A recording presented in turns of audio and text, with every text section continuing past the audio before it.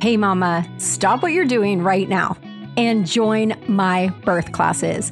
It is open enrollment and it's a special one because we have added some extra new bonuses just for you. And hint, hint, don't forget that insurance may reimburse you, and you can also use your HSA or your FSA to pay for birth classes. So it's a no-brainer. If you join this week, you're going to get not only a huge discount by using the code BirthQueen, all in caps, because you know you are, but you're also going to get 6 or 7 bonuses. Bonus number 1, you're going to get 30 days free in my Mama membership, which is where all the magic is happening. After 30 days, you can leave us if you want. Boo-hoo. Or you can stay with us for $19 a month. And some of my mamas stay with me for years, if that tells you anything. You're also going to get bonus number 2, which is my Newborn Academy. Bonus 3, the Birth Coach class. Bonus 4, the Postpartum Recovery Roadmap class, along with some other bonuses. And if you join by Friday night at midnight, you're going to get my Birthing Waves, which is a brand new course, and it's guided meditations for labor and beyond. Brand spanking new, and I'm so excited to welcome you in. Don't forget, we hang out with all of our students every Wednesday. We have a pregnancy hangout via Zoom where you get to see my face and my doula's every single Wednesday. I'll see you on the inside. Go to labornursemama.com/the word calm, CALM, labornursemama.com/calm. I'll see you on the inside. Guess what the OG cervical ripening agent is? Semen. So the week leading up to your induction, have lots of sex with lots of semen on the inside, orgasms, all the things. The old school, original gangster cervical ripening agent is semen. It is a prostaglandin. That's what we call cervical ripening agents. Welcome to the Birth Experience Podcast. I'm Trish Ware, a longtime labor and delivery RN turned online birth educator / virtual doula. I've had the amazing privilege of delivering many babies in my 16 plus year career as a labor and delivery nurse. And as a mama of 7, I'm here to help you take the guesswork out of childbirth so you can make the choices that are right for you and your baby, and write the birth story of your dreams. So hit subscribe and let's replace your anxiety and fear with complete confidence. Quick note, this podcast is for educational purposes only and does not replace your medical advice from your provider. Check out our full disclaimer at the bottom of the show notes.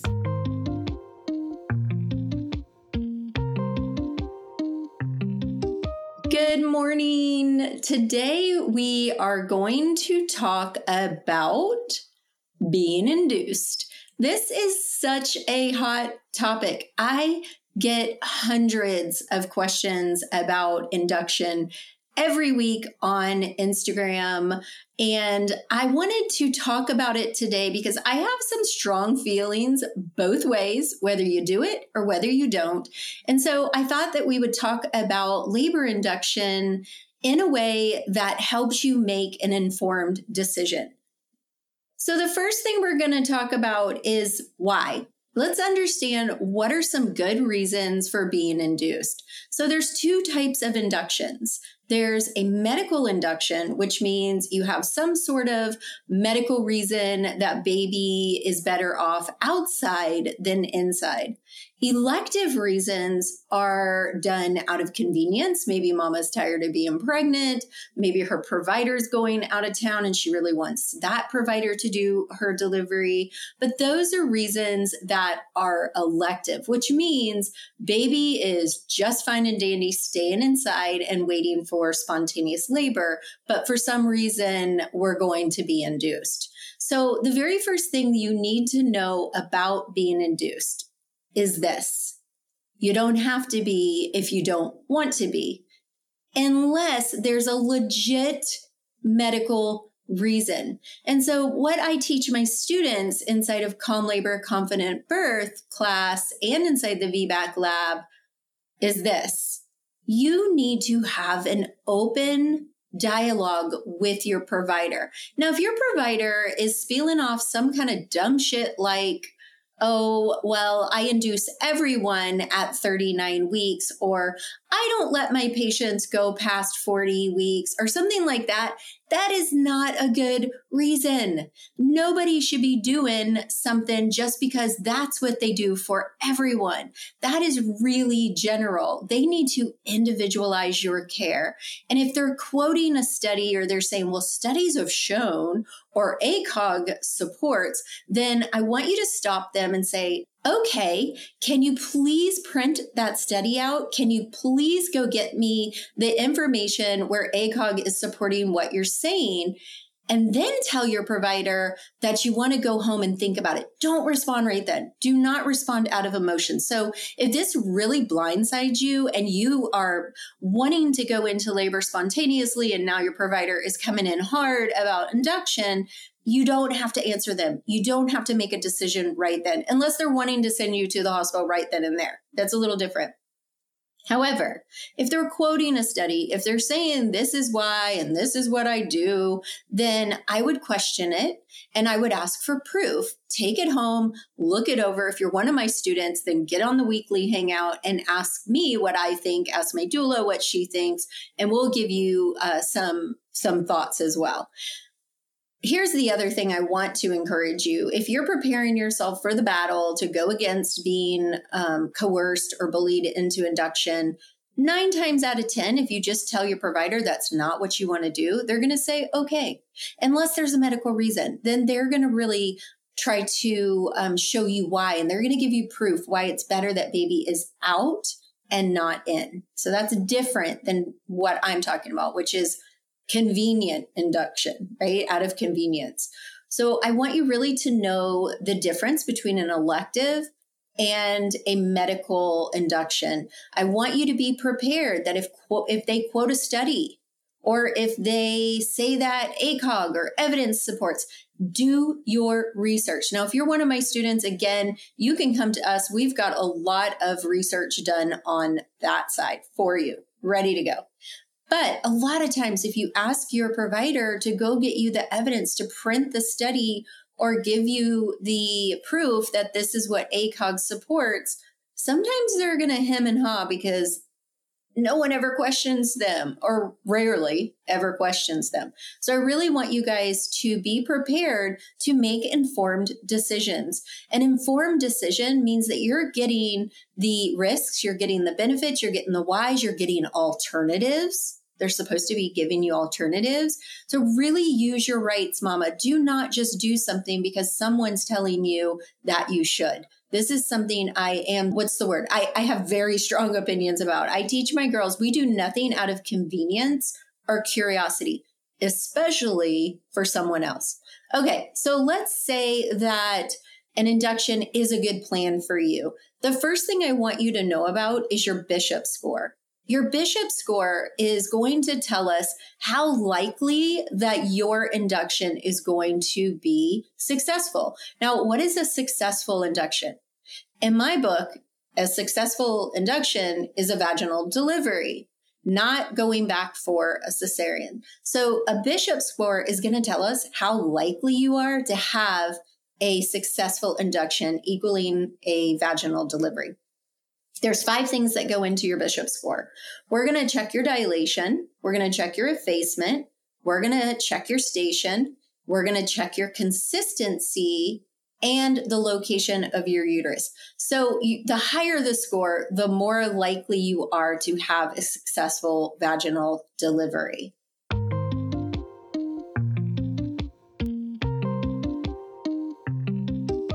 Okay, so the Bishop score. If you score 8 or greater, that means you are favorable. Your cervix is favorable for an induction, and the chances of a vaginal delivery is pretty high. If you score 6 or less, then we're going to say you're unfavorable. And more than likely, if it's a medically necessary induction, then they're going to do what we call cervical ripening agents, and they try to get your cervix favorable. If you score 7, it could go either way. So if you are being induced, especially for an elective reason, and your Bishop score is low, girl, do not do it. I want you to stay at home. I want you to do some nipple stimulation, have some sex, do some curb walking, and potentially even maybe the midwives brew if you're healthy and baby's healthy. Now, let's say your Bishop score is favorable and you decide to go ahead with your induction. So what's the next thing that you need to know? The next thing I would say is, what's the process? So let's talk a little bit about the process because you do have some choices. Now, what I recommend to my mamas who are being induced for a medical reason specifically, then I tell them to ask their provider, if possible, to do a membrane sweep in the office. And even 2 or 3 is great. So maybe the week before your induction, go in a couple times and have them do a membrane sweep. They're only going to be able to do this if your cervix is open a little bit. If it's not, they can't do it. A membrane sweep is when your provider sweeps their gloved finger across the membranes that connect your amniotic sac to the wall of your uterus. And what that does is it stimulates your body to produce the hormones that gets the labor going. So they can't do that if your cervix is not open somewhat. So it usually needs to be open at least a 1, sometimes maybe a fingertip, but that might be a little bit hard. Membrane sweep can be painful. Just want to tell you that most women say it's significantly uncomfortable. So I have some recommendations on Instagram and inside my birth classes for mamas on how to get through a cervical exam with less pain. And some of those techniques are breathing techniques, focused relaxation, wiggling your toes, and I teach them the best position to lay in, painful. A membrane sweep is very quick. So if you're going to have one, it's not a horrific amount of pain, but it is uncomfortable. Yay, you're pregnant. But that also means you're going to have to deliver a baby, which starts to get more than a little bit scary the closer you get to your due date, right? So watching TV, watching movies is not exactly helpful. And sometimes talking things over with other mamas doesn't do too much good either, especially if they're sharing their horror stories. But let me tell you a secret. After giving birth to 6 babies myself and delivering thousands as a high-risk labor and delivery nurse, I can tell you that those depictions in movies are not what you need to be thinking about right now. Is labor a gentle stroll in the park on a breezy spring day? Nah, not exactly. But if you prepare, if you train, and you understand exactly what to expect, it's going to go a lot easier than you think. Which is why I have my free on-demand workshop all about managing pain during labor. My 4 insider secrets to an incredible birth experience without fear, whether you're going for an epidural or not, is going to benefit you. Because, spoiler alert, epidural does not mean pain-free. And that's a whole nother class. But in this class, I'm going to be teaching you my 4 top tips for creating the environment and the mindset that you need. And by the time it's over, you're going to feel empowered and prepared to take the next steps in your delivery story. I'm going to show you essential tools. I'm going to tell you what's important, what you need to focus on, and I'm going to give you all my mindset hacks that will help you embrace the pain of labor. Nope, I'm not kidding. You're going to be excited about the pain of labor. You only get 1 shot at birthing this baby, mama, so don't rely on well-meaning friends who didn't train for labor the proper way to shape your experience or to scare you silly. Labor is intense, but it's also incredibly rewarding if you do it right. So let me teach you how to take control of your fears so you can create an epic birth plan and have the best experience possible and actually look forward to childbirth. Check out the show notes. We've got a link to our free birth workshop and you can jump into it right now.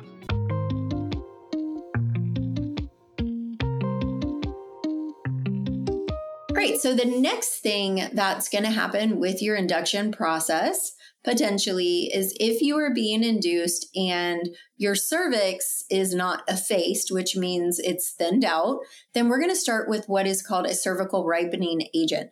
Guess what the OG cervical ripening agent is? Semen. So the week leading up to your induction, have lots of sex with lots of semen on the inside, orgasms, all the things. The old school, original gangster cervical ripening agent is semen. It is a prostaglandin. That's what we call cervical ripening agents. Another one that you can do at home leading up to your induction is eating 6 dates a day. If you haven't seen my new reel on my recipes for dates, girl, I would have told you 2 weeks ago that no way in hell am I going to eat any dates. But we've been trying out recipes for our students and posting them on reels. I've been craving the Snicker dates and the goat cheese dates. Oh my goodness. Can't even. Look at my reels. You'll see the recipes. Okay, so we want to get your cervix ripened is what we call that. So when you go in, usually you'll go in the night before. So you may go in at like 11 p.m. on a Tuesday night. Your induction process is scheduled mostly on Wednesday, but we'll have you come in the night before and we insert a cervical ripening agent. There's 2 that we use, especially in the US. One is Cytotec, and this is a pill. And the other is Cervidil. It looks like a flat little tampon with a string. So what we do, either we're going to do Cytotec by mouth, or we're going to insert it into your vaginal vault near the cervix. If you do Cytotec, it's going to be inserted into the vagina near the cervix.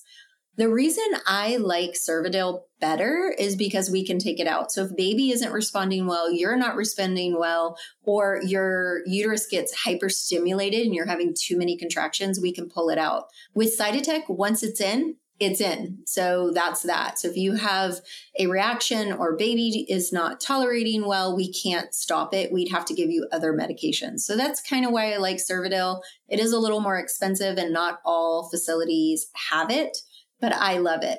Another thing that we could do to get your labor started is do either a catheter, a Foley catheter, or a Cook catheter, which is a mechanical way of getting your cervix and labor stimulated and getting your cervix starting to dilate. We put it in, it puts pressure on the cervix, and it falls out when you're around 4 centimeters dilated. There's also another type of mechanical dilating thing, I guess. I don't know what you want to call it.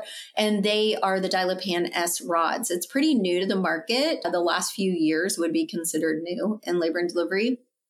So talk to your provider if they do them.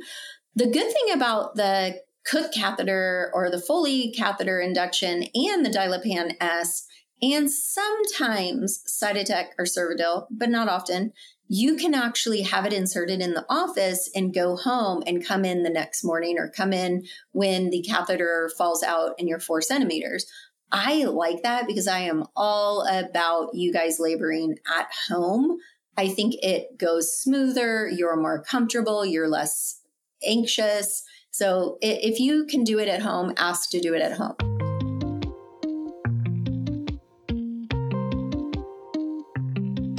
Once we get your cervix nice and ready, then we're going to switch to Pitocin. Pitocin is the big gun in labor and delivery. That's the one we're going to use most often.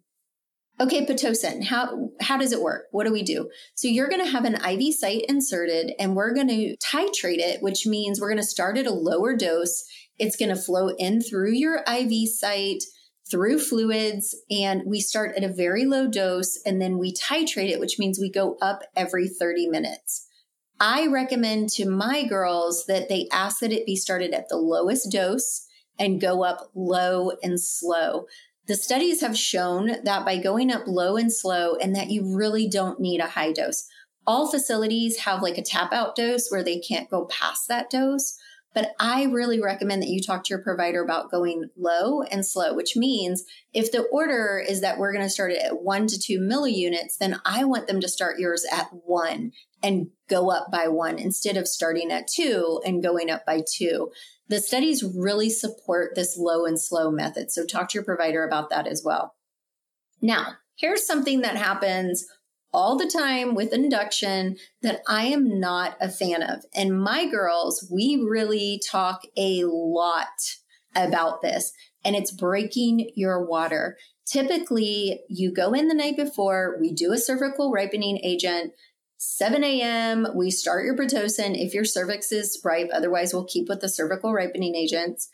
And then your doctor comes in before he or she goes to the office and they break your water. I am not a fan of this. So I would fight this one, Mama, because once we break your water, a clock has started for you. And the risk of infection goes up as time passes. And it's very high at 24 hours. So a lot of providers really start coming in hard at 24 hours, wanting to be more aggressive and even do cesareans.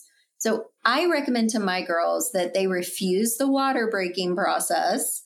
And if they're going to let their provider break their water, they don't do it until they're in active labor, which is around 6 centimeters. So if you're not actively laboring, if you're not in active labor, do not let them break your water. This is something I'm really strongly opinionated about because I don't want that clock to be started on you.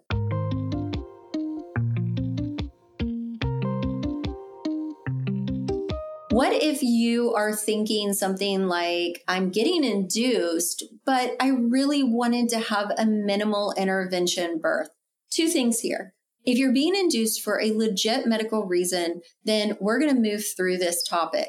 If you're being induced because you just are, you're elective, then I would say reconsider, because the beginning of your induction is the beginning of interventions. Can you have a minimally interrupted birth with an induction? Yes, you can, but it's going to be a little more difficult. So the very first thing I would say for those of you who are having induction that is medically necessary and you're disappointed, you're sad because you wanted to have a low intervention birth, I want you to walk through that grief. It's legit. It's okay. I get it. I've had to do it myself. Then I want you to sit down and I want you to write out your birth narrative. What do you want your birth to look like?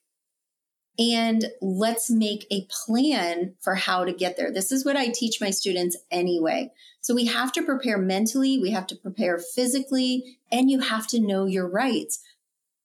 Like I just told you, you can refuse your water being broken. And probably most of you think, oh, well, if I'm being induced, I have to do whatever plan my doctor says. No, this is not true. You still have rights, you have a voice, and you get to help create the induction plan. It does not have to be just because this is what they do with everyone. They need to individualize it for you.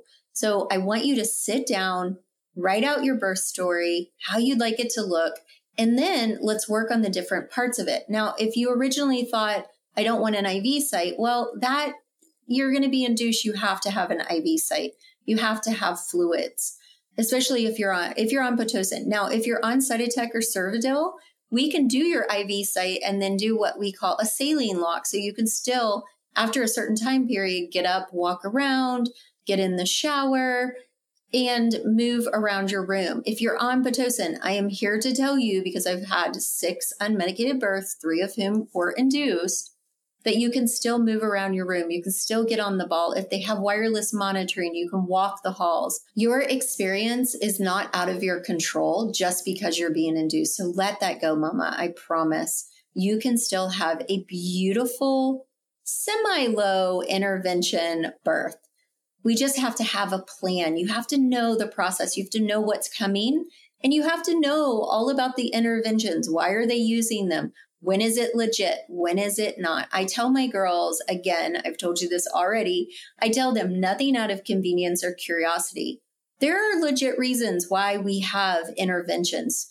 The vacuum, the forceps, oxygen, all of the things that we do, there are legit reasons. But if you don't know, then how are you going to make an informed decision? This is why I am 100% about everyone entering the birth room with education. You have to be educated.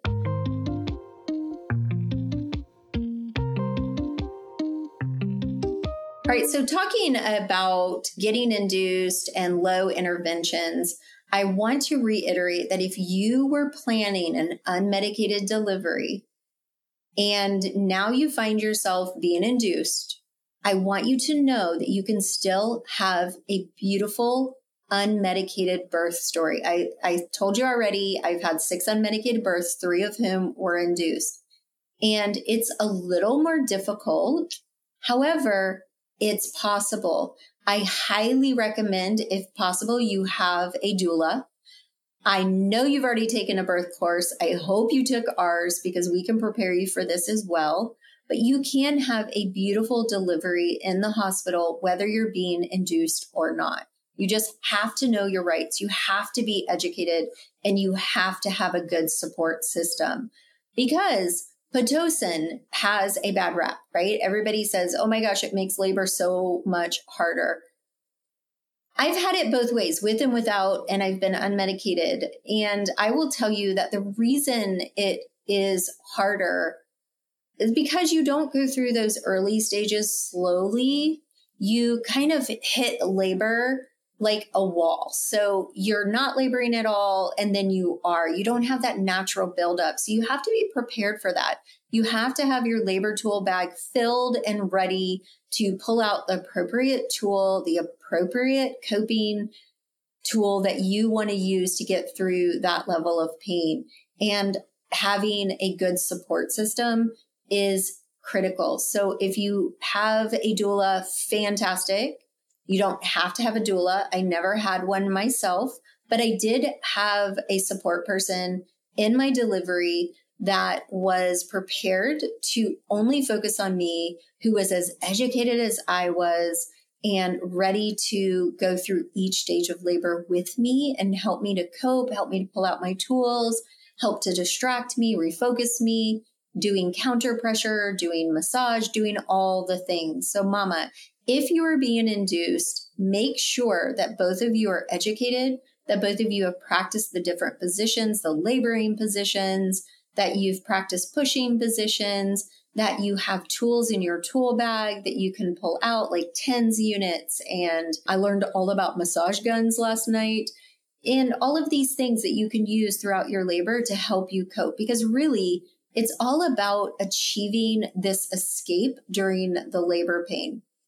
If you haven't taken my free class all about coping during labor and about facing your fears, then I highly suggest that you do that, because we talk about the key points of escaping, achieving this escape and finding your zone. And that's really important when you're in labor.